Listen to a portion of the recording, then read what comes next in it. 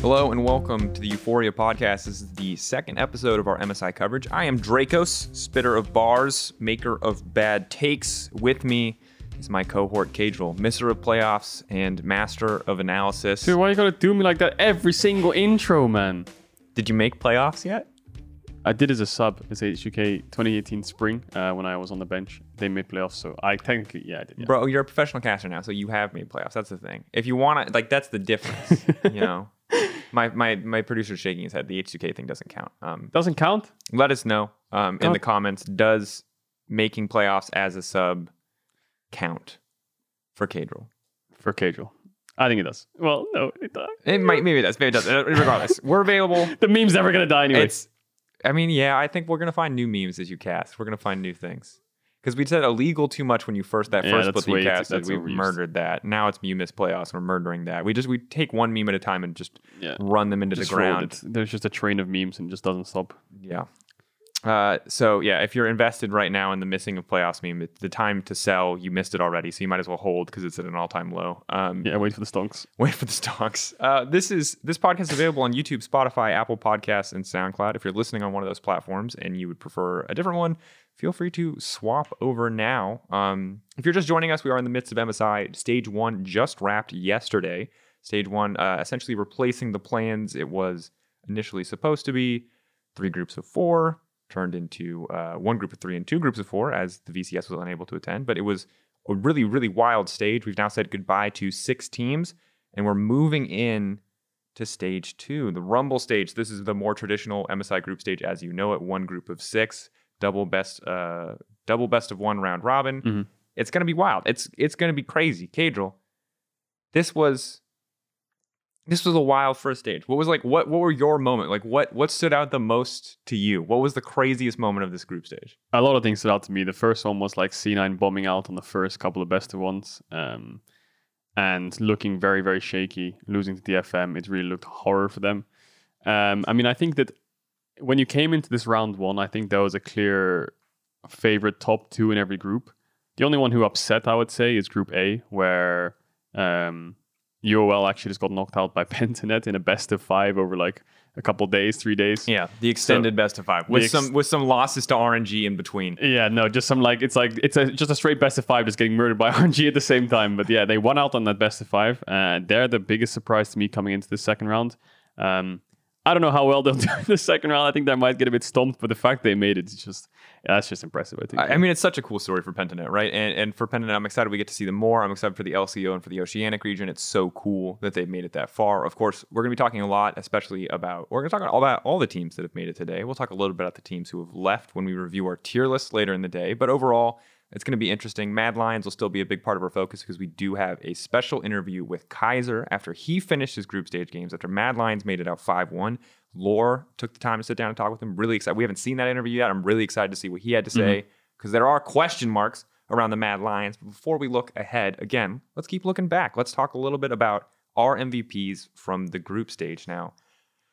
I think we can end on Pentanet. Let's end on Pentanet because I think that's a team that we want to talk more about because I think this is a really cool story as you've already talked about. Let's start with I don't know who you want to start with. Should we start with the favorites and go down slowly? So we can start with the Damwons, the RNGs, and then So how this is going to work is we're going to give an MVP. This is not the top 6 players of the group stage. This is the MVP from each of the 6 teams that have qualified thus far. I think it's important to recognize who the really big performers have been and also maybe set some expectations for who we expect to be a big factor in round 2. So let's start with Damwon Kia. Damwon Kia. So although Canyon was a bit shaky yesterday, on Tuesday's games, I still think he was the best player on Damwon. Showmakers had up and downs. I think he made a huge mistake against C9 on the side last when they got Baron, trying to kill Perks, losing his life, wasting a lot of time for the team. Khan obviously had quite a poor performance as well in general. His first couple of days were great. And their bot lane just genuinely quiet. That's just kind of how the team functions. So I think for me, still the biggest MVP on Damwon is Canyon. I think he is still the best player in the world. I'm excited to see Canyon versus Wei. I think that's probably the most... Can you hand me we're mind melded together. Give me the thing. And we'll go to this camera. This man right here. This man is the god of the jungle. He's not the second coming of anything, but he is certainly the first Canyon. First of his name. He was the first to create a jungle canyon, not a jungle gap, a jungle canyon. First of his name, first in the game, to paraphrase Machine and his infinite quote about Simple from CSGO. But yeah, Canyon, absolute GOAT. And I think it's no surprise, right? Like the team clearly plays to set him up for success. And it's rank 1 in the US in 14 days. Yeah, I think that like Canyon is very real. If we were going to do a top 10 players list, I think you would, most of us, if you would be not putting Canyon number 1 or at least like number 1 or 2, you'd really have to have a strong friggin' argument. Like you'd have to be going deep into some like dark technology as far as the takes go to like get him out of that top ranking. Canyon, incredible player, praised by every other jungler that we have ever talked about. This man is absolutely out of control. And I think that you're right. Like Showmaker, him being able to steal Alistar ult in that C9 game, really popping off, obviously looked really good. But at the same time, he also had moments where like, clearly, he was playing a little bit too liberally, right? There was that fight near C9's Wolf camp where he... Oh, yeah. He dove in with the Ghost with the Kai'Sa ult, right? Yeah, he dove in there, and he basically like gave up 60% of his health before he could even get the Alistar ult for like what appeared to me, it was just looked sloppy, right? And I think you're also right that like no one is putting Khan on this list. Khan has looked very like the most shaky of any Damwon player, and you're right, the bot lane is just and Khan like against DFM, against Evi, he was getting kind of stomped on the GP. He got stomped in two really hard in at least 2 of his Fudge games. was solo killing him a lot. Props to Fudge, I think he stepped up a lot. But it's talking about Damwon. Their mid jungle to me are the biggest carries, and I think they're the 2 players who kind of dropped the ball against C9, getting caught back to back with Barons, and then obviously diving in, losing flashes, Ghost losing flash, and then losing the fight around the dragon, which was kind of the nail in the coffin for them in that game. So Canyon's still my MVP of this team. They have looked quite shaky, I have to admit. After the first 3 days of games they had, I thought, okay, yeah, it's Damwon. They're not going to lose a game. There was a little bit of hiccup against DFM, but there's no chance they're going to drop a game. They dropped a game against C9. C9 mid, I think it went 3-0, didn't they? And they came all the way straight back through the group stage. They're into round 2, so really well played by C9. But yeah, Canyon's my MVP for Damwon. Has to be. Yeah. And yeah, still looking like top player in the tournament and still looking like overall probably the best jungler. Although the next team that we get to talk about is RNG. RNG is a bit of... It's a hard one. I don't want to call it a red herring when you think about this team, just talking about the performance. We're talking about the MVP because they 8-0'd, and that is really cool. One, because they're the only team that can... They're in the only group where you can 8-0 because it was quadra round robin. I said it was triple round robin last time. A lot of people called me on that. It was quadra round robin. Very weird format, but such is life when you have to make last minute format adjustments when a region can't attend. Sucks, but RNG, the only 8-0 team in the history of MSI. It's impossible to choose an MVP on RNG for the simple fact that I was looking at some stats. RNG have played 8 games at MSI, right? Yeah. On average at 15, they're up 6,500 gold at 15 minutes on average, which is like, okay, they're just stomping everyone. So you can't really choose a direct MVP. Obviously, Ming was... The Ming VP is what we were calling him on the analyst desk. Coming into MSI, he was the MVP of RNG. But now to me, Xiaohu is just standing out. I mean, I don't know if it's just because he roll swapped mid and went into 10-0 and just kind of carried the game through mid as well, just showing off and flexing. But I think Xiaohu's had a great tournament as well with Delusion tops and stuff. So Wei's had a fantastic tournament so far. Everyone's had a fantastic tournament. Yeah, this is the thing. It's like when you and your crew queue up for 5-mans on your Smurf accounts and you're just like, punching down in whatever ELO is considered low ELO relative to where you're placing. I'm not here to judge. That's kind of what RNG did. And don't get me wrong, I don't want to belittle LCL and LCO too much, but at the end of the day, this is like RNG was not contested in this group. Having a 6k gold lead on average at 10 minutes means you are not playing against comparable level skill opponents. Like that shit does not happen when 2 teams have even like it actually can't unless this is like scrims and people are just opting into fights where they're like have a 10% chance to win. So it's RNG. Yes, they have an MVP. Yes, this is a team we're excited to see more from in the next stage. But like if you are like RNG 8-0'd, they're going to win the tournament. Like if RNG are going to win the tournament, it has nothing to do with what we saw in that group. Yeah, definitely, because it was just stomps. Like bot lane was diving 2v2. Yes, Crying got solo killed, but barring that, there was never really any hiccups. They're 15 minutes up, 6,500 gold. Like they were just a tier and a half, if not like 10 tiers above the group that they were in. So it's really impossible to kind of match, especially with 3 teams, right? When you look at like, for example, Group C with Damwon and C9 and stuff. When you see DFM come into the play, there's almost like these 3 teams who are, you can't really tell who's better because DFM almost beat C9. DFM beat C9, sorry, almost beat Damwon. Yep. But then Damwon lose to C9, right? So it's like, well, it's best of one, so you can't really tell. Damwon's still probably the favorite. C9's probably second. But then we look at this group, it's like, is it just because they're just 1,000 times better, or are these teams just really bad comparable to the teams in the other groups, right? So I think when you get to the next stage, which is round 2 on Friday, 14th of May, we'll see how RNG match up against Damwon in the first game, which I think is going to be the most hyped game of that day, alongside NA versus EU. Yeah, super important game, of course. So for me, I put Wei as my MVP. You put Wei? I think that you can really pick anyone on this roster. I think that everyone had their moments outside of Grang and Solo. Yeah, I think Wei on things like the Rumble, the Udyr, the Olaf, he was really, really popping off. He was like I would say their most, it's hard to say consistent, but he was getting them the leads, right? He was always there. Everyone was usually winning. I'd say that he was very consistent. He had a lot of zero death games, right? I think you can also say Xiaohu. I think you could also say Ming. Like, I think you can really go for, again, I think giving an MVP to RNG, this is one of the few teams where it feels disingenuous because it's like, well, you guys raffle stomped across the board. Yeah. So it's like, we're going to give RNG an MVP, but if you, like, this is one where if someone was like, how dare you say it's Wei, it's Xiaohu, I'd go, yeah, okay, dude, sure. Like, I'm not invested, you know what I mean? Because it doesn't matter, because this team was not tested. I'll give you a little test here, okay? Wei on Rumble. He's played 3 games this tournament. What's his KDA? Is it, I mean, the only reason you're asking me that is because he probably hasn't died yet. It's probably infinite, isn't it? No. How many times? I have no idea. He must have died. He has a KDA of 53. How many times has he died? I think once. God, 1 death. What a feeder. He has a KDA of 53 on Rumble. Because I know he had 2 deathless games, but I couldn't remember what the third game was. I wasn't sure if it was 3 deathless He died games. once in the Pentanet RNG game, the first game of the tournament. Barring that, 7-0, 11, 9-0, 10. Dude, 53 KDA on Rumble. That's nuts. Again, congrats to RNG for their stat padding. Like, yeah, and they were already farming stats like KEKWs in the chat, you know? Yeah, like just milking them. It's actually like, yeah. We'll move on from RNG, but the TLDR is, I don't want to bash RNG. I want people to know that I still think RNG is top 2 in this tournament, potentially number 1. 100%. But again, my point isn't that they didn't play fantastically. My point is that we didn't learn anything about this team from this group They didn't stage. have to show anything, right? Other than that they can play meta champions, right? Like, but yeah, it was... whatever. We're gonna move on from RNG. All right, next up, I still would hold on to the fact that this is the number 3 team in the tournament. It's debatable depending on how you feel about Cloud9's performance yesterday. It was pretty freaking good across the board. But Mad Lions, I'll come out. I feel like King Kaiser. That's kind of redundant. I guess it's King Emperor, isn't it? So Kaiser for me. MVP. I feel like this man was everywhere that he needed to be. He was so incredibly consistent. We didn't see any of the flipping. He played whatever he had to play to make it work for the team. I am on the Kaiser hype train. I'm on the Carzzy hype train.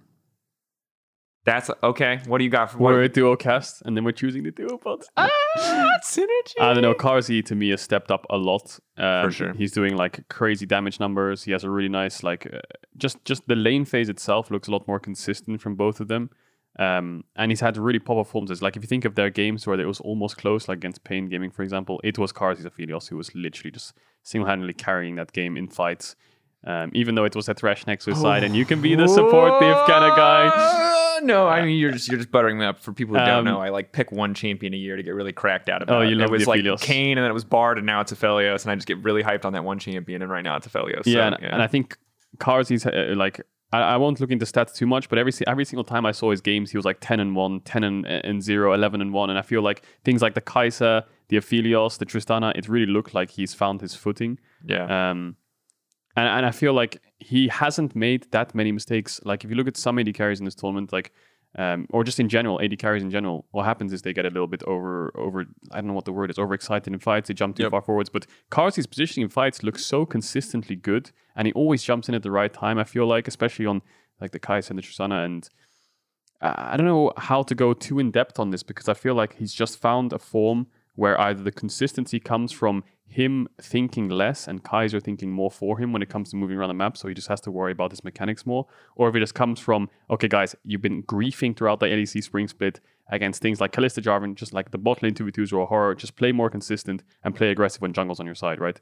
And I feel like Elyoya's been playing mostly towards bot side, helping them out. Armwood's been a bit quiet, getting solo kills here and there, but I think the MVPs of Mad Lions right now are jungle bot. To me, the standout is Carzzy. Yeah, I think, and to be fair, not to undersell Arma here, he has some fantastic. He obviously had the crazy Lee Sin game against Robo. He had a lot of really solid games across. Like overall, Mad Lions as a team coming out 5-1. They've just generally looked good. Yeah, I think it's important to talk about because I think that there's a lot of like discussion about the Mad Lions bot lane, and I think that just to clarify where I stand on that point, I think again, and I'll say this because I feel like every time we talk about the Mad Lions, it all just comes up like, oh, how dare people say that Carzzy, was going to underperform? The man was so good. He won the split. He played great. I think it's important, again, to reiterate that, like, one, Carzzy has played out of his mind in this tournament. This Carzzy is peak Carzzy, and I love it. I love every freaking second of it. This is good. This is not what my fears were when I saw this, but it is important to call out that this bot lane was woefully inconsistent in the regular season, over-aggressive at so many times, as you already called out.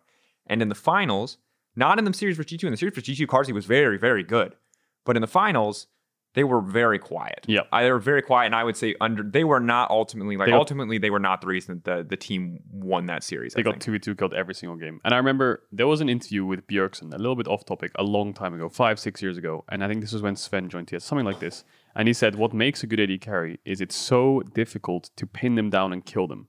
And it sounds very vague, but it feels so true when you're a pro player. If you play against the greatest AD carries, when I played on the LEC Spring Split, like things like Perks on AD carry, it's so hard to find a way to get them locked down and kill them because our positioning is almost flawless. And I feel like when I watch Carzzy's games, his positioning in fights are flawless. And I think the biggest attributing factor to why Carzzy is my MVP is because of their 2 games against PSG, who I think were the second strongest team in that group. For sure.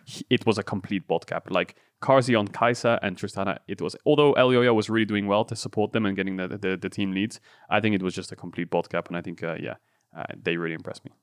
Yeah, I'm inclined to think that Kai'Sa was also a big part of that, even though his KDA isn't always going to reflect it, but maybe I'm biased because I like to give the supports a little bit of love here and there. But yeah, that's what I'll say is that like the form that we are seeing from Carzzy and Kai'Sa, I want to see that form all the time, every split, every minute. Like that's peak Mad Lions bot lane, and I frankly love to see the way that they have not only found that consistency in big games on a big stage, but that they've done it internationally, right? Because that was the other question, was that this team kind of bombed out last year. And obviously, again, extenuating circumstances when they were in China, 14-day quarantine. Like, if there was ever time to struggle on stage, that was the time. But the fact that now, when they've got the support structure behind them, when the team is doing well, it's doing really well.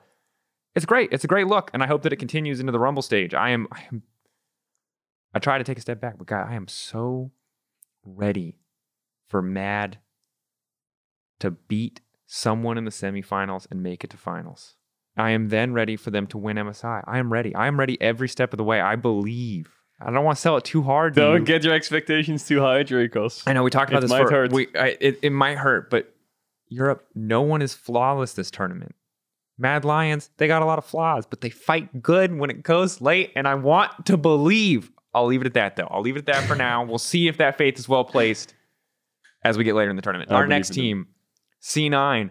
I did not know if they were going to make it after that first week. It was rough. It was honestly tragic how bad their first week was. It was an absolute horror, and I think there might have been some tickets booked at the end of that because it was really looking dire because they were down the head-to-head against DFM, and then the biggest turnaround you could ever imagine is taking down Damwon.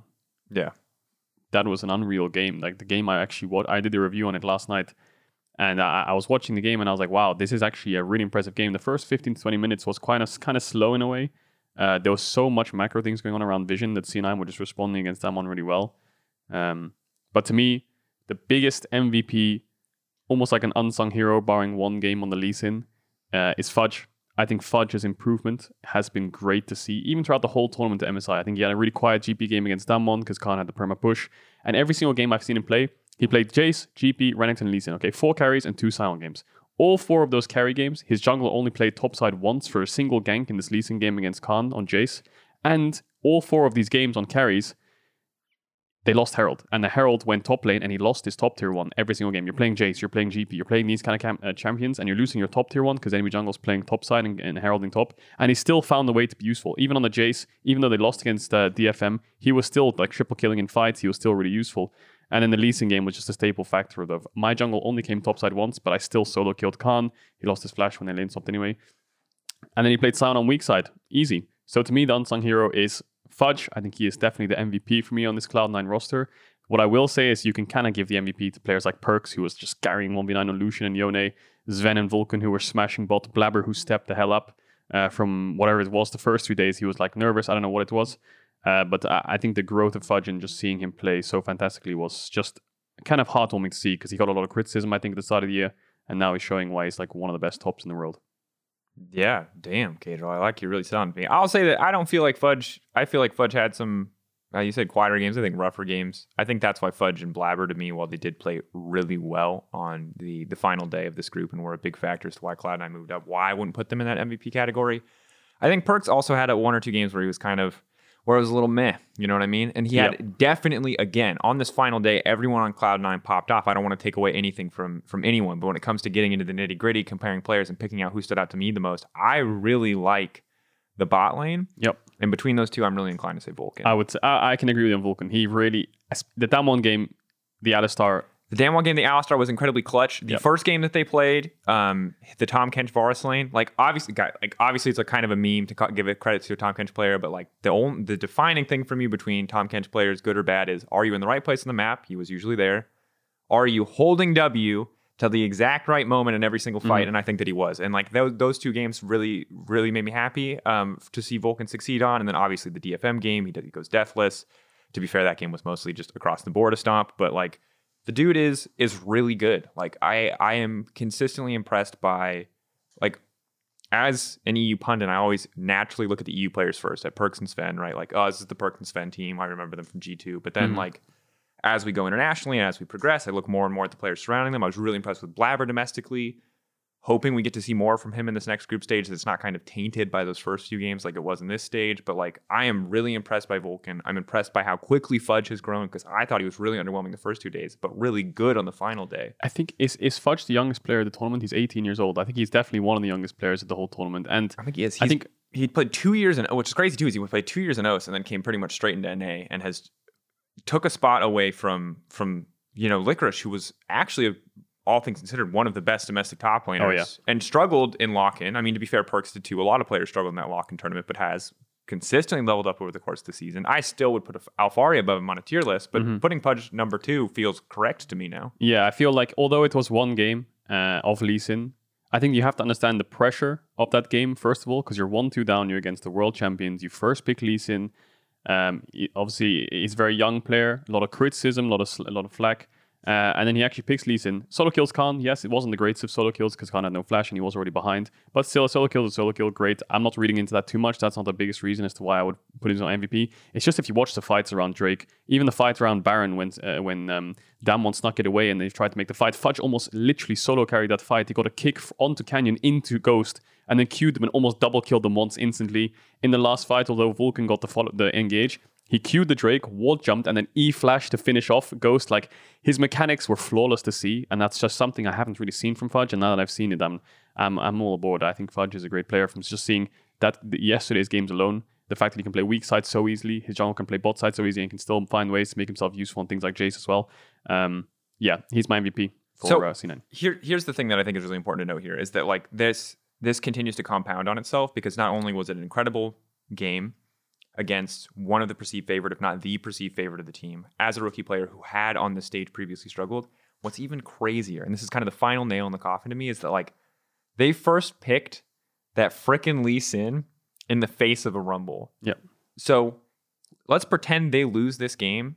The first and immediate thing that people are going to latch onto is, why did you first pick this champion for Fudge, who had up until this point been underperforming, I would say, to expectations, and definitely looking like one of the weaker players in this roster. So literally, when we talk about the odds being stacked against someone, like that was, in terms of, let's just talk about just public perception, right? That was like the worst weighted gamble of all time. Yeah, you know what I mean, for Fudge, because if he loses, he's meme forever. Cloud9 is meme forever. Yep. Everyone will chalk it up like, outside of anything else that happened in week 1, they'll be like, in week 2, this is why you guys lost. How dare you give away Rumble? Rumble was so OP. But then Fudge makes good on that promise. And that's exactly the reason I think he's the MVP, because you can look at the in-game stuff and that's all flawless, the last 3 games I saw.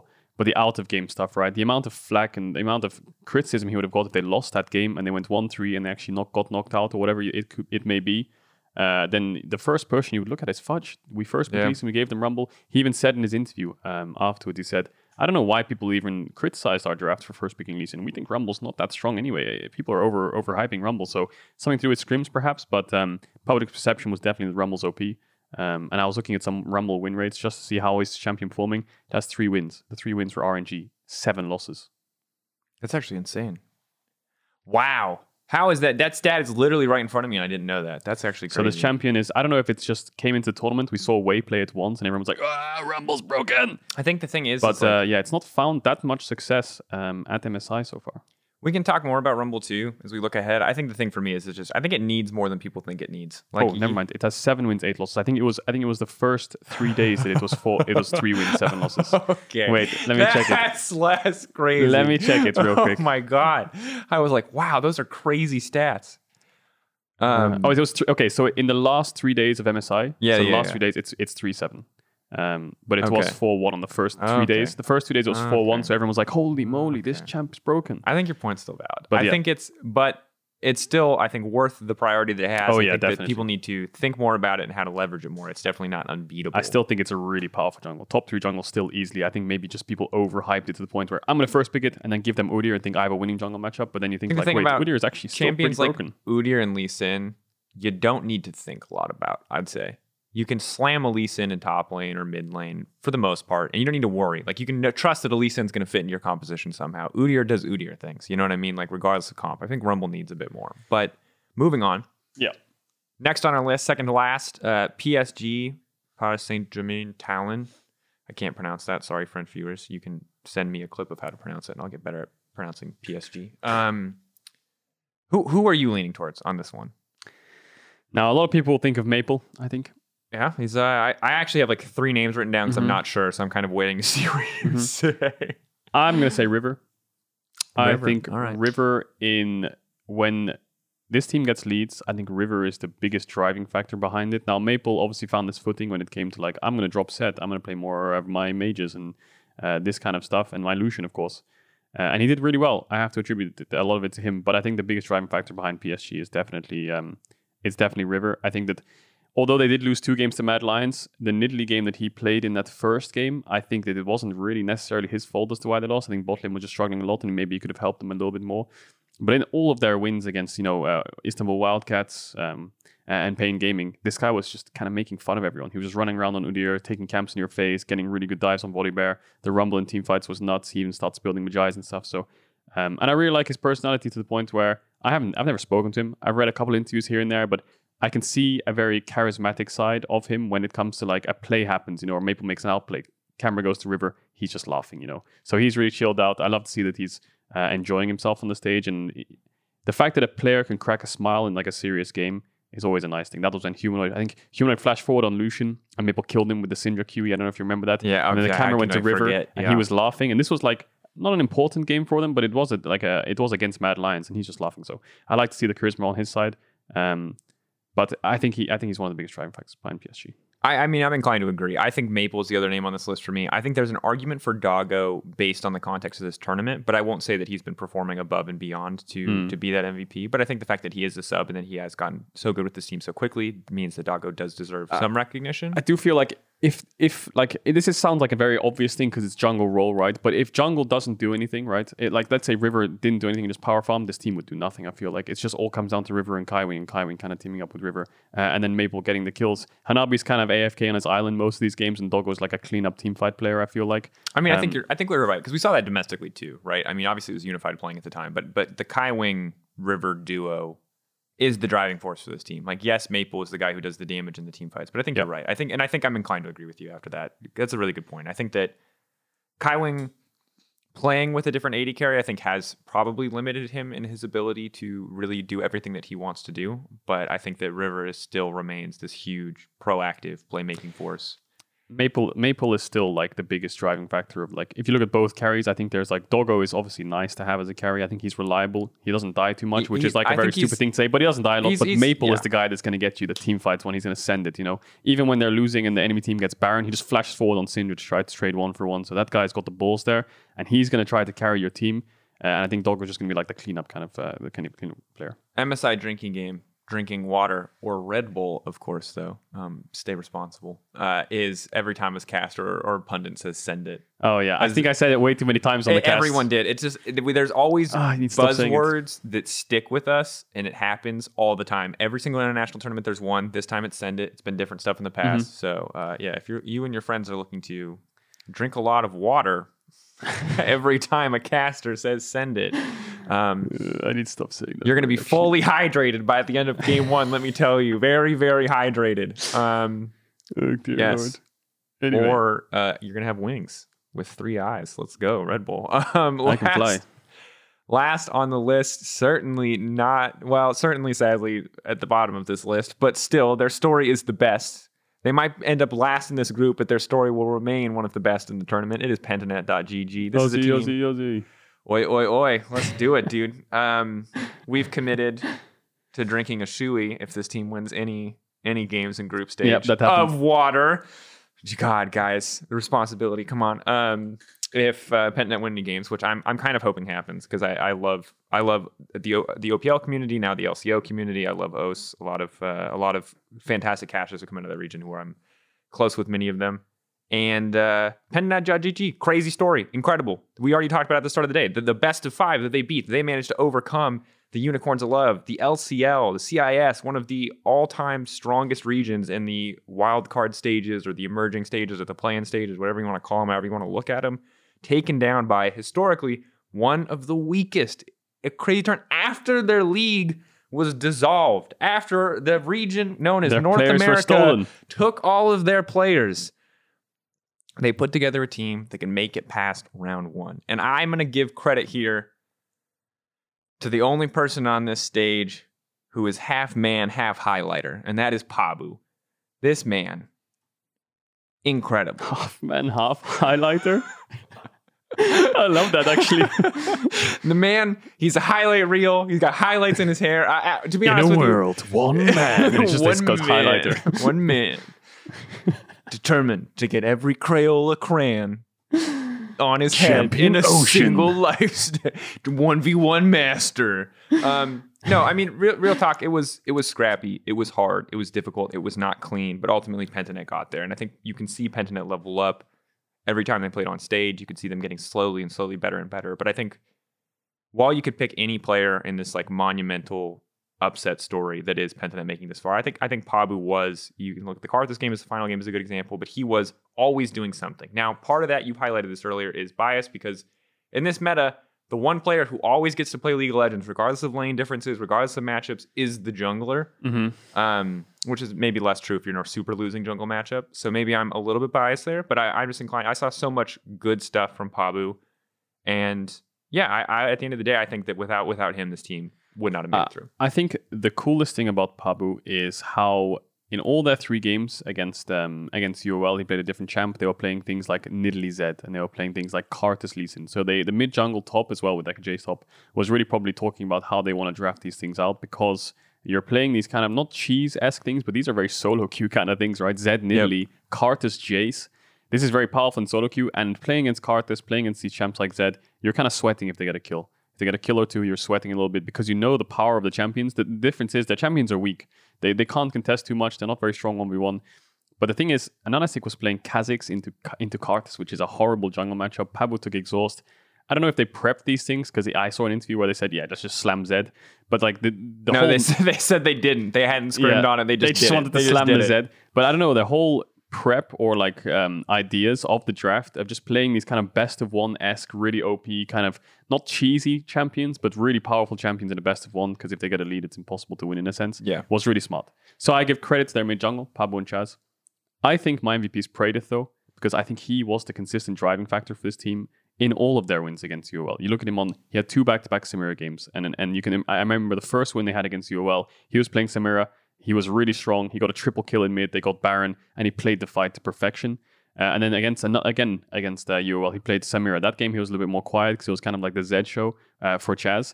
But then he played the Xayah game. And the Xayah game, to me, was the biggest reason that I think he's my MVP, because he almost, I won't say he single-handedly carried this game, because BioPanther and Pabu were kind of strong on their Jason Karthus, but he was doing insane amount of damage on the Xayah. Their whole comp was about killing the Xayah. Kai'Sa, Alistar, Kha'Zix with a Victor, and maybe a Meganar. It's all about killing Praedyth.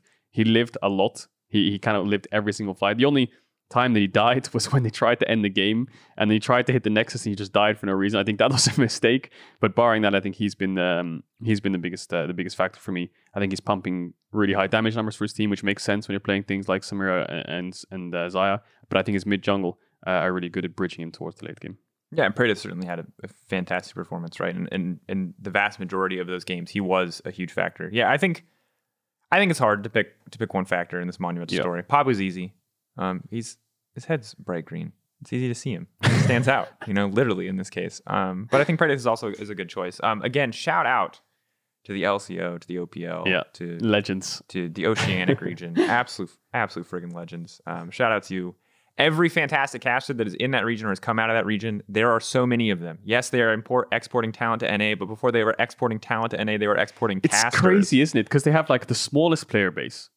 The other teams this tournament, you had Brazil, you had TCL, VCS that can show up. They're regionally not close enough to anyone else to scrim on good ping with any other region. And LCL is scrimming European teams, Turkish teams. There's this zone where TCL, LCL, and LEC can scrim each other. You've got the EU national leagues who can also scrim the LCL. Then you've got Brazil, you've got the CB LOL. But no, it's the LCO with the smallest player base, and they can only scrim each other, who've come all the way here after losing their region, losing their entire ecosystem of league, and all their players got stolen, and they still made it to round 2. What's your excuse? Huh? Well, yeah, my excuse is that who are you talking to? I'm like, my excuse, I'm bad at League of Legends, Kendra. What's your excuse, buddy? I'm washed up. My hands, they don't work so good no more. Are they here? Yeah, again, Pentanet. Legends. Absolute legends. No matter what happens in the rest of the tournament, analytically, I don't expect a lot, but you guys have already overcome so much just to be here and to be competitive. It is an incredible story, and I will remember this for a long time. This is one of the coolest international stories we've seen in a very, very long time. Pentanet, absolute banger. Now, at the start of this, to kind of wrap this section up before we get into our interview with Kaiser, courtesy of Lore, let's take a look at the tier list that we put together at the start. Now, there are... I feel pretty good about everything on this tier list, but I want to make a few changes. Now, remember, the tier list was a little bit limited because this is my bad as a host. I didn't really plan 100% what these categories were in advance and discuss it with people, so you got to hear us very sloppily put this tier list together. But S tier was tournament favorites. A tier was, and this is organized by groups too. If you're watching in podcast lands, we brought up the tier list. I will now read them out to you because I'm a smart video podcast host who realizes you can't see these if you're listening in audio only. 5-hit. S tier was tournament favorites, which is Damwon Kia. A tier was the people who could contest, the people who could get up there that could maybe upset the apple cart. This is RNG, Mad Lions, C9. B tier was good. For sure making stage 2, maybe making top 4, but not super likely. That was PSG Talent. C tier was kind of the best of the bottom tier, which was UOL and the Istanbul Wildcats. D tier was better luck next time, kiddos, which was Pentanet.gg, Pain Gaming, Detonation Focus Me, and Gillette Infinity. And I think that for the most part, this turned out to be pretty correct. Yeah. A couple things that we could change. I think the couple things that stand out to me are DFM showed up a lot better than a D-tier team, I think. Taking down C9, almost beating Damwon. Yeah, I agree. Yeah. I think the tier list after round 1, you can obviously drop the teams that got knocked out. But I think the teams that you don't drop that got knocked out is DFM. You make them go higher. Pentanet, obviously, you could push them a tier above UOL because they were the better team in a best of 5. So I think you could swap UOL, Pentanet, you could swap DFM, and Istanbul Wildcats, and I think you got a good tier list there. Yeah, I think the thing for me is I don't know how I feel about... I mean, you can, just based on results, demote Istanbul Wildcats and Unicorns of Love. But I'd say I don't really feel like demoting anybody, but what I will say is that, I think that Pentanet.gg, regardless of what we will say in the future for Oceania, regardless of if this is a one-time thing, they deserve to be in the C tier along Istanbul Wildcats and Unicorns of Love. And for Detonation Focus Me...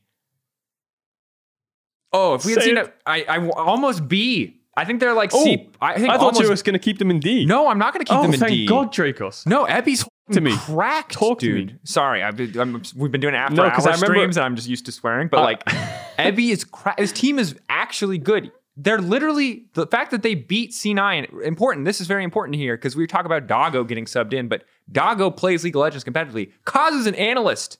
He's retired 5 times. Yes, he was washed 3 seasons ago. I love Kazu. He's been a fantastic force for that team. He plays solid in this tournament overall. But like the fact that DFM beat C9, they beat a regional first seed for the first time in the region's history, like. And this team's only going to get stronger at Worlds. Before we carry on talking about them, next split, I think River, is it? No, not River, sorry. It's No. So Gang is coming in as on the bench, support, and he's actually played well internationally. And their jungler Steel, is actually getting residency, I think. So TLDR, they get to have 3 queens. They get, and I think Kazu was TLDR, they get to have 3 queens. But I think Kazu was misplaying a lot.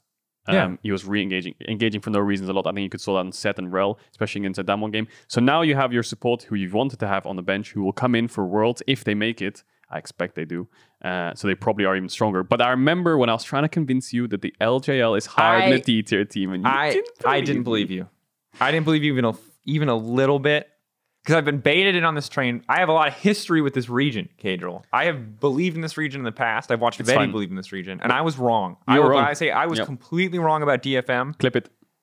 DFM were excellent in this tournament. This is one of the best tournaments that the LJL has played probably ever. The fact that they beat C9, the fact that they probably should have beaten. And I'm going to get you hyped a little bit more, okay, for when Worlds comes around. Yeah. Arya and Steel are going to get better. Their support sub's going to come in, which they want to, and Kazu's going to become their analyst or something like this now. Return to coaching, and Evie's going to be as good as he was. So this team is going to be popping off. Utah Palm was doing well as well, and you're going to put them in a higher tier when it comes to Worlds. Depends on what. And I'm going to convince you. Depends on what the regional third seeds that they're going to go up against look like. And I think Worlds is when LJL will show up to group stage. LJL makes group stage at Worlds. Yeah. But keep in mind, group stage is the second stage at Worlds, so play-ins into group stage. Yeah. Yep. We're gonna bet when we get closer. I'll let you hold on to that one because I want to believe you. Right now, I'm all in the story. Like these guys are fantastic. We can make some crazy bet if they don't. But yeah, I mean, we'll see when it gets to it. It's just round 2 of MSI, but yeah, I'm just saying. Anyway, I'm just hyped. Yeah, so Pendant to GG, obviously the coolest upset story. We would move them up to C tier, but Detonation focused me up to C tier as well. They were fantastic. They played fantastically across the board. I was actually pretty impressed with the levels that we saw. Sad to see a lot of these teams go. Ultimately, only the top 6 are going to remain. So we'll see. We'll see what happens. I feel like we did this one pretty well. And shout out to the teams that really, really surprised us here. Oh man, I'm sad we lost Detonation Focus. I'm glad we got Cloud9. It would be really a shame not to have Sven and Perks, but like part of me wanted to see the DFM to groups. I think that they wouldn't have done that great in round 2. I'll be honest. Yeah, I think against they're RNG, still really Damwon, rough around Mats, the edges. They're very rough around the edges, but hopefully they're a lot more well-rounded when it comes to Worlds or the next international event that they show up on. But I think our tier list was pretty accurate. I think SAB was definitely on point. I think the CD was slightly shaky. Yeah. 2 teams that didn't show up as much, UOL and TCL. Who I think TCL. Holy Phoenix to me was standing out a lot. Holy Phoenix was so good. I'm really sad for Holy Phoenix that he actually lost. UOL obviously getting beat out by Pentanet, so that was a very shaky tournament for them. And then Pain and Infinity never really showed up. I mean, Pain almost beat Mad Lions, and Infinity was also really quiet, but hopefully they can show up next time. Yeah, we're going to have to see. So to recap, if we were to update our MSI tier list, it would still be S tier, Damwon, A tier, RNG, Mad Lions, C9. A lot of this is going to change once we get to see groups proper, if we were to remake it one more time. But there's also an argument with RNG and S tier, but it's only like their group was weak. So we'll keep... Yeah, we could put them both there if you wanted to. But keeping the top of the table relatively the same, but getting the promotions. C tier was originally just Unicorns of Love and Istanbul Wildcats. We've moved Pentanet and Detonation Focus Me up there. Pain Gaming and Gillette Infinity will remain in D tier. Better luck next time. We'll see what these regions can do at Worlds. That said, it's time for us to focus in on the next stage. And in order to do that, we're going to need a little backup from our friend Lore, and we're going to need to hear from our boy Kaiser. So we know exactly... Your MVP. My MVP. To see exactly what is coming for Mad Lions, exactly what happened. Let's hear their perspective on MSI so far. Kaiser, thank you so much for joining me. I want to review the whole journey for Mad Lions because you arrived in Iceland 3 weeks ago now when we count the lockdown. So yeah, how has everything been when it comes to the new Scream partners, the new working environment? Because I know that Mad Lions is a well-oiled machine when it comes to preparation. So how has it been for you adapting to everything? I think it has been pretty good actually. Like all the outside factors have been like really good. I think for example Iceland as a climate and tap water, you know, like everything you could ask for is like really nice. The hotel food is really nice, stuff like this. That like the outside factors are all like really good. And like inside the game, especially scrims in the early weeks, they went really well. Like we were actually surprised. I mean, the first day when we landed in Iceland, it was like everyone was a bit like jet lagged maybe, or like yeah. I mean, they were tired, and then the scrims went to. Yeah, I mean they were not that great, but after we had a good night's rest, and after we talked about some like meta changes, stuff like this, we had a really productive week, and I was really happy with our scrim results. Good to hear, because it showed on stage. And when you compare the scrims to the LEC teams that you're used to facing, how was it different in terms of level, preparation, and how hard the teams try during the scrims? So of course it depends on which team we were scrimming, but I think most of the teams were taking it really seriously. There were almost no happy games. I mean, of course, some happy games have to be in there. Like when 20 minutes, 50,000 kills. It happens. But most teams were really taking it seriously, because they know they are representing their region, right, and they want to show their best. I think especially Damwon and RNG are really good in that regard, because I mean, it just feels like they take every game kind of seriously, and they don't really troll around, and maybe that happened in EU sometimes. So yeah, I mean that's a bit of a change, I guess. But C9 as partners were also really nice. I think I mean MSI as a whole, I think the scrims were more productive than in EU. But maybe that's just because what's at stake, right? So yeah. Aside from that, I think. The playstyles from teams, of course, are different than from EU. For example, RNG, they kind of like to play aggressive, in early game, especially Wei. He's a bit of a psychopath, in the jungle. I think we don't really have that many psychopath junglers in EU, maybe self-made, but yeah, I mean, I think just the playstyles are different from each team, and it really shows that EU is not the only region in the world, right? So yeah. We will get back to the playstyles later because you mentioned something that I found interesting, the fact that there's teams representing their regions, and unlike Worlds, it's only one team representing every region. And I was wondering, we know that EU performed quite well internationally over the past few years, and you being the only team representing Europe with that legacy of teams performing well, how did it play for you? Did it impact your expectations for MSI? How do you see yourself performing? And did you thought about this at all? Well, I mean, we let down Europe already once, so we were kind of tryharding more, even though maybe we said we're having fun here and stuff like this. Of course, we're having fun, right? That's part of the experience, I would say. If you're not having fun, you're not going to play well. That's just a fact, I think. And I think we're just trying our best, I guess, to deliver, I guess. And we kind of feel the pressure, of course, being the only representative. Oh my goodness, representative of EU. Of course, you feel the pressure, right? Because all the fans are watching you. There's no G2 or something that can bail you out if you go out in groups, stuff like this. So of course we are trying to try our best, and we also want to improve, right? You don't get to scrim, or you don't get to play against international teams every day. So we have this advantage of scrimming against the best of the best. And once we're home in the EU again, we will have a playstyle difference, or we will have more ideas than other teams. So we take this really seriously, and we just want to prove that also Europe is a really strong contender for even the world's title, right? Because I think we are, as a region, are at a really high level. Yeah, and it's all about the improvements you can make and how these teams can help you get there and how you're going to perform afterwards when you come back to the LEC. And is there anything you improved on already, or you feel like teams, I don't know, had an impact or influence on your playstyle already? I mean, it's of course hard to say, because it changes kind of each week for us. I think it kind of showed as well. If we improve our early game, maybe our mid game is shaky again and stuff like this, or maybe the other way around, we improve our mid game and then our early game is shaky again. So I mean, we're improving day to day, and I think even though we show some mistakes, right? I think the mistakes we do are kind of stupid, and we know they're stupid, so we should be able to fix them kind of easily. And I mean, that's kind of it, I would say. There's not really much difference to normal scrims, I guess, or normal things we can improve on. I think we just try to do the same things every day, and just improve slowly. And one day we'll get there, I guess.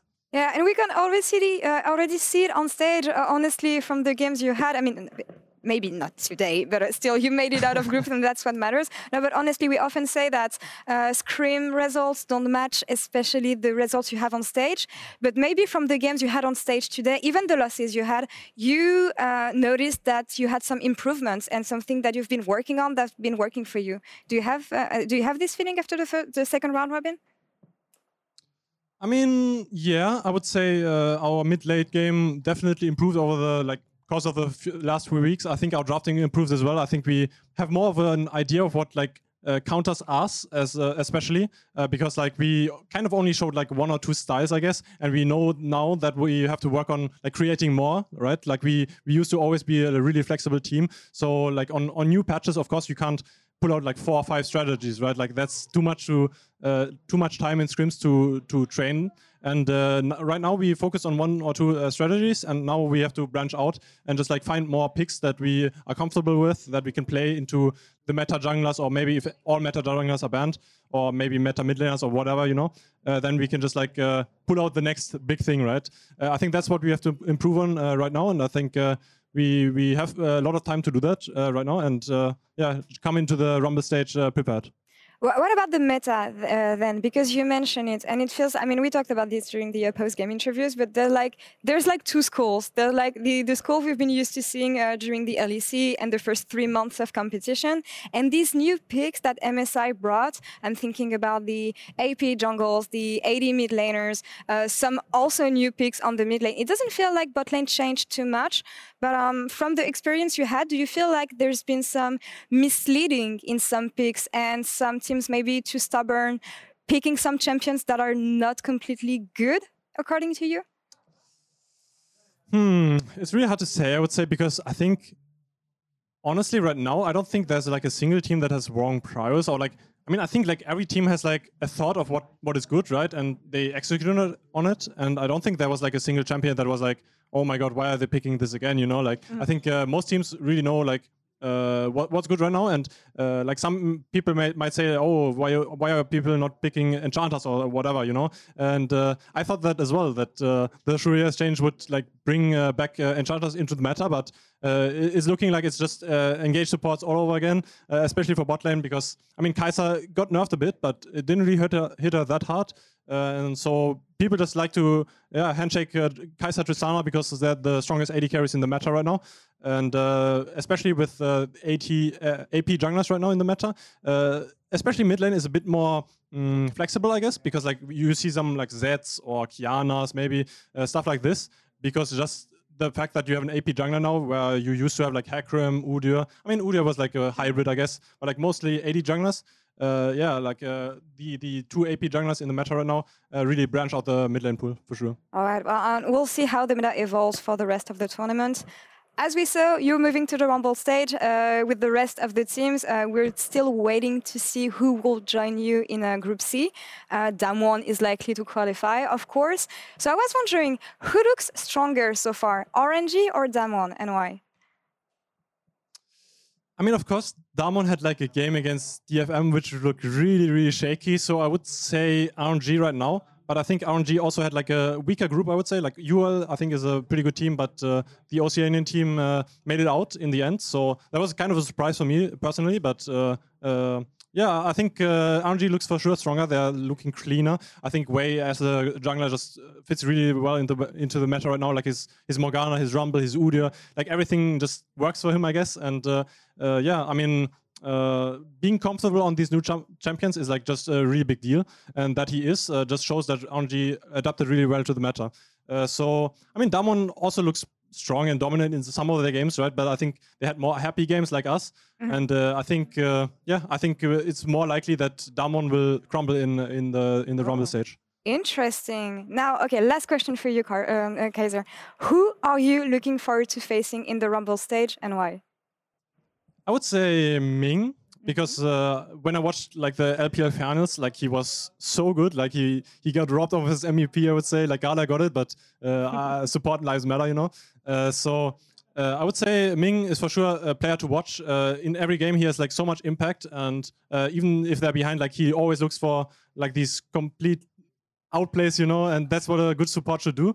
And I think it's going to be a really fun matchup against Galaming, because the bot lanes will be so bloody. Like, it's going to be China versus China all over again, And I think that's what I'm looking forward to, just like perma-fights bot lane. I'm excited as well. Kaiser, thank you so much for this interview. And best of luck in the Rumble stage. We'll see each other again at the end of the week.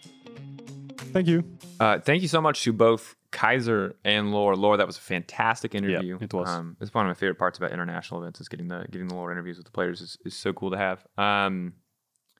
Wow, where to start? There's so much to cover in that interview. There's so much that was shared. The funniest thing was that he was like, yeah, Iceland's great. The tap water. People bring up the nation. People would bring up like the scenery. He brought up like, okay, the temperature is good, I think he said. Like, He would bring up, wow, what a beautiful country. I'm loving the culture. He's like, the hotel has good food. The tap water is good. I'm like, that is peak freaking gamer right there. His name in solo queue was Tap Water Enjoyer, I think, as well. I mean, so to be fair, like Berlin has hard water, so there's like a lot of, I think, lime in the water specifically. So it's not bad tap water, but it's definitely like, it's not bad. You can drink it, it's fine, right? But it's like, I can see, a little tap water mixed up definitely doesn't hurt. Yeah, no, definitely. I mean, that was actually such a great interview. There's so many cool things that they talked about. I think the couple, we'll talk about the biggest things that I think are most important. And I think the number one thing is that Mad Lions, he thinks that there's scrims, there's no more happy games in scrims, that everyone's taking it very serious. It's an important tournament and the scrims are more productive. Now, I wonder if you can see that as the tournament progresses, because I think that their mid to late games gotten better. Like he said, he thinks their drafting's improved a lot. And I wonder if that's because the scrims are more productive. So Mad Lions, who are a team who are very serious, coaching staff very serious, they want to make sure that everything's pixel perfect, really good prep. Even outside of the game, they have a lot of work going for them. So it's a very hard-working, well-oiled machine, as Lore said. Yeah. So having these normal happy games and having more productive scrims, maybe this just makes Mad Lions just skyrocket in terms of improvement curves. I don't know. I mean, I think it's probably true for most teams in the world's environment. They're just going to really, really step up. Mm-hmm. And I can't say this is 100% true for LPL, LCK, but in my experience with talking to teams about it, it's like your motivation alone goes through the roof when you're at an international event. On top of that, you're playing teams that are usually better than you in some capacity, so you're learning so much so rapidly. And if I look at Mad Lions, right, a lot of inconsistency in the regular season, right? Even though ultimately they came out and won in playoffs. And if you tell me that they had off and on scrim weeks domestically in EU, that doesn't surprise me. Like, how can you have good scrims consistently? But when you come in internationally and you're playing against the best teams in the world, I think it makes sense that like this is like, if there's ever a time to buckle down and take League of Legends serious and be super motivated, I imagine it's 10 times easier to take every scrim and treat every scrim like a world final when you're at an MSI stage and like every game is going to matter in the next group stage. Whereas like domestically, it's like you play so many best of ones. Their best of ones is kind of a flip. And even while you will play best of ones here, you know that like beating Astralis week 6, XL, whatever, even beating G2, right? It's cool. It's important in a single week. But beating RNG in a best of one, even if it is just a best of one, means something. So the fact that they're that motivated, the fact that the scrims are going that good, it just makes it especially because even he said like they bombed out of Worlds last year, and Laura was talking about like the pressure, the history of EU at international events. You're the only real team representing us. And he said, yeah, last year sucked, but right now I think we could be title contenders. That to me sounds awesome. Like the fact that they actually have that confidence, the improvement curve. And I think that when you look at their in-game stuff, the early game has always been great for Mad Lions. Driving factors, bot lane, humanoid, solo lane lanes, and especially Elioya kind of getting them their leads, right? It's always the mid to late game where they drop the ball. And you can see that even in the LEC spring split, right? Where they had games against Misfits where they're up like 8k gold and then Pitio on Silas gets hundreds of kills and then they just throw the game. Even games against the Istanbul Wildcats where they're handily winning the game, they make a really good Baron play, and then all of a sudden they drop one mid wave, and then Istanbul Wildcats with Nocturne Tristana get 3 towers when Mad Lions get 1 when they're the ones with Baron buff, right? So they still have dropped the ball a little bit in the mid to late games, but I think that he's been saying that they've cleaned it up. I think yesterday, although they had a couple happy games, they have looked a little bit better in the later stages of the game, even when their early game fundamentals don't help them out. If they lose an early game, they still look kind of clean in the mid to late game. So that's still my biggest worry for them, the mid to late game. Can they make sure their macro game, whatever it is, in the late stages of the game, when it's a lot more of a slower game, a lot less fighting, that they can just keep up? Because I feel like in skirmishes, they're always down to fight, man. Yeah, I'm also low-key sweating because of one of the other things that Kaiser said, which is that when they play RNG, it's going to be the full-on LPL bot lane. China versus China bot lane fight. That's like... Do you know what's even better? Because Galaming has been diving bot almost every game in their group. And then Mad Lions has always been playing so much more aggressive and they're so much more consistent, right? So you have the bot lanes clashing, China versus China bot lane. And because Mad Lions bot lane was so inconsistent in spring, I really hope that their consistency now doesn't break under Galaming. I really hope it doesn't break. No, me too. And the thing that I want full confidence performance. That's the thing. Yeah. Like if there's an interview afterwards where Carzine Kaiser says, hey, like we win and we believe we played our best, they were just better, that'll make me happy. What I don't want to hear is like, yeah, we really choked on the pressure. They get sucked really into the int, you know? You get sucked into the int. You get just like, Like, oh, we could go for it 2v2 here. Yeah, screw it. Jungle's here. Both dead. Obviously, I want them to win, but if they lose, but they played at their best, I'll feel like I sound such a dad. Like you go out there and give it 100%, and I'll be proud of you, son. God damn it. I'm just getting old, dude. It's just happening. I'm just turning into a dad, whether I like it or not. Just keep up with the memes and you'll be fine. Unlike Trevor, he doesn't even know what send it is. Oh my god, it's like a meme within itself that he doesn't know the memes. And I think the other funny thing that Kyrie said in the interview was that Scrim's going great. Way's a bit of a psycho jungler. I think the only other only other psycho jungler we've ever faced really is Selfmade. So I think that really shakes up the early game, makes him a little bit strong in the early game. But he's probably, when my definition of a psycho jungler is probably what Way is doing is either level 1, level 2 invading non-stop with his team, or he's after first clear base, he's just running into your jungle and trying to dive you. The quintessential, we used to call it psychopathing, was when Mowgli was on Vitality. Yeah. And he used to play Olaf. And he used to rock up to your blue buff that you were starting on at level 1. And you would duo jungle with Mowgli because Mowgli would follow you to do none of his own camps. He would follow you to every one of your camps as Olaf and say, neither of us are playing the game, I buddy. distinctly remember playing one game against Mowgli on stage where I was playing Sejuani, he was playing Camille Jungle 2019. And I did blue buff on my red side, I did blue buff, and then I went to my wolves. And all of a sudden, there's a Camille eeing over my wolves wall and hitting me in the face. And then we're both standing there looking at each other for at least a minute's time, like, you want the wolves? No. Well, Are you hitting the wolves? I want the wolves. We're both just literally staring each other down. Every time I walked through my mid tower to come back into the wolves entrance, he would just start hitting me. And every time I checked, he wasn't doing the wolves. So I was like, okay. And that was that was when I realized, okay, this guy's insane, man. Like, what am I take my bot camps. Just take them. Like, honestly, you deserve them. you can have it. Bot lane guys, you're probably going to get ganked. This guy might E-flash over the wall level 2. Just be careful. But it's true. Like, Way sounds like that kind of jungle, you know, just take blue, just run into your jungle, like, screw it. See what happens, you know? I love it, dude. I've done this 1,000 times. It. It's a thing where it's like, I take red and walk into your jungle. I flip it, it's a 50-50. But because I've flipped it over 1,000 times and I've seen every single outcome, it's actually a 60-40 to me. Yeah. So I might die, but there's a smaller chance that you're going to die, you know? So that's what the definition of a cycle jungler in my eyes is. I love it. The thing is, most junglers, especially when I was jungler, was like, okay, let's just get the full clear done and then we'll see what we want to do. Yeah. I think their mind's like, let's just get my one camp and then see what he's trying to do. I feel like as a jungler, you're probably also lured into a false sense of security when you've played, you know, your Volibear a million times, your Udyr a million times, your Morgana a million times. You know, you push Q and W on the camp. You're like, you click on bot. You know, you click away. You click. Mm-hmm. You're kind of like, there's not really a lot of micro in jungle these days. So you're like, you stand where you're supposed to stand in Morgana. You push both your buttons and you're chilling.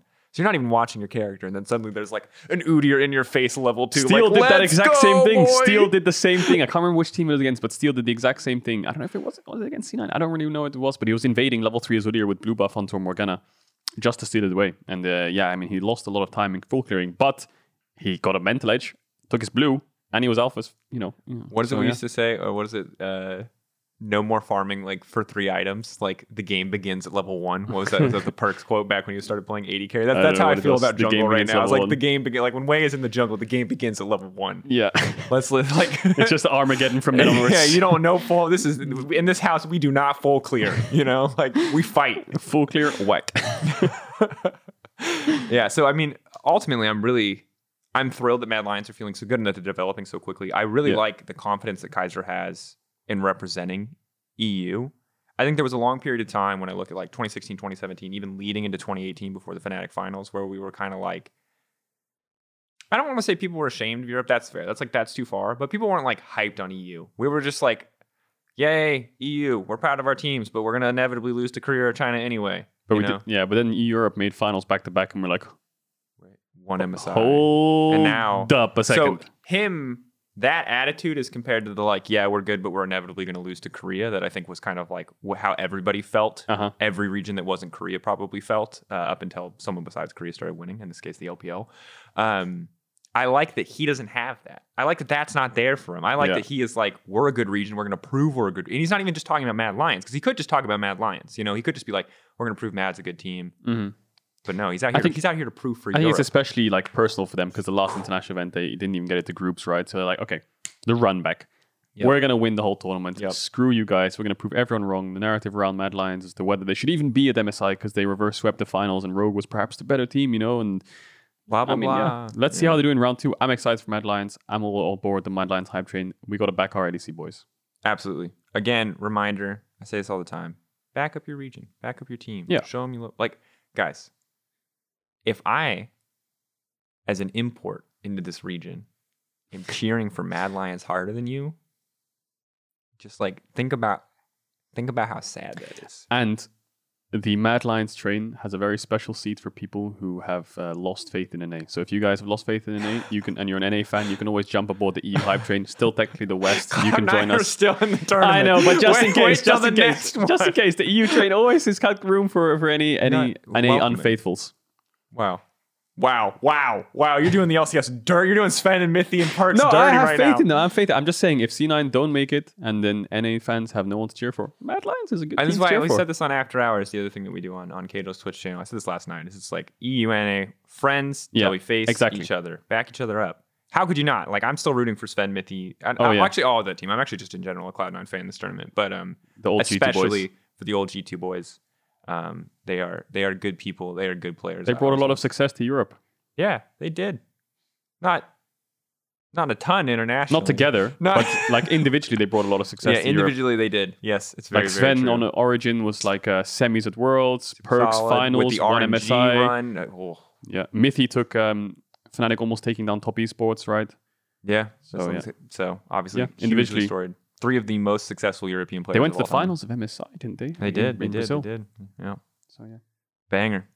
Oh man, so much nostalgia actually. All right, so here's what it is. Thank you again, Kaiser and Laura, for that fantastic interview. Good insight. Hyped for Mad Lions. I hope you guys are all hyped for Mad Lions. Let's start to talk about what is coming up. We're going to do this. Are the 2 teams that we as Western pundits are backing. We're backing C9 a little bit, and we're backing Mad a lot of bit.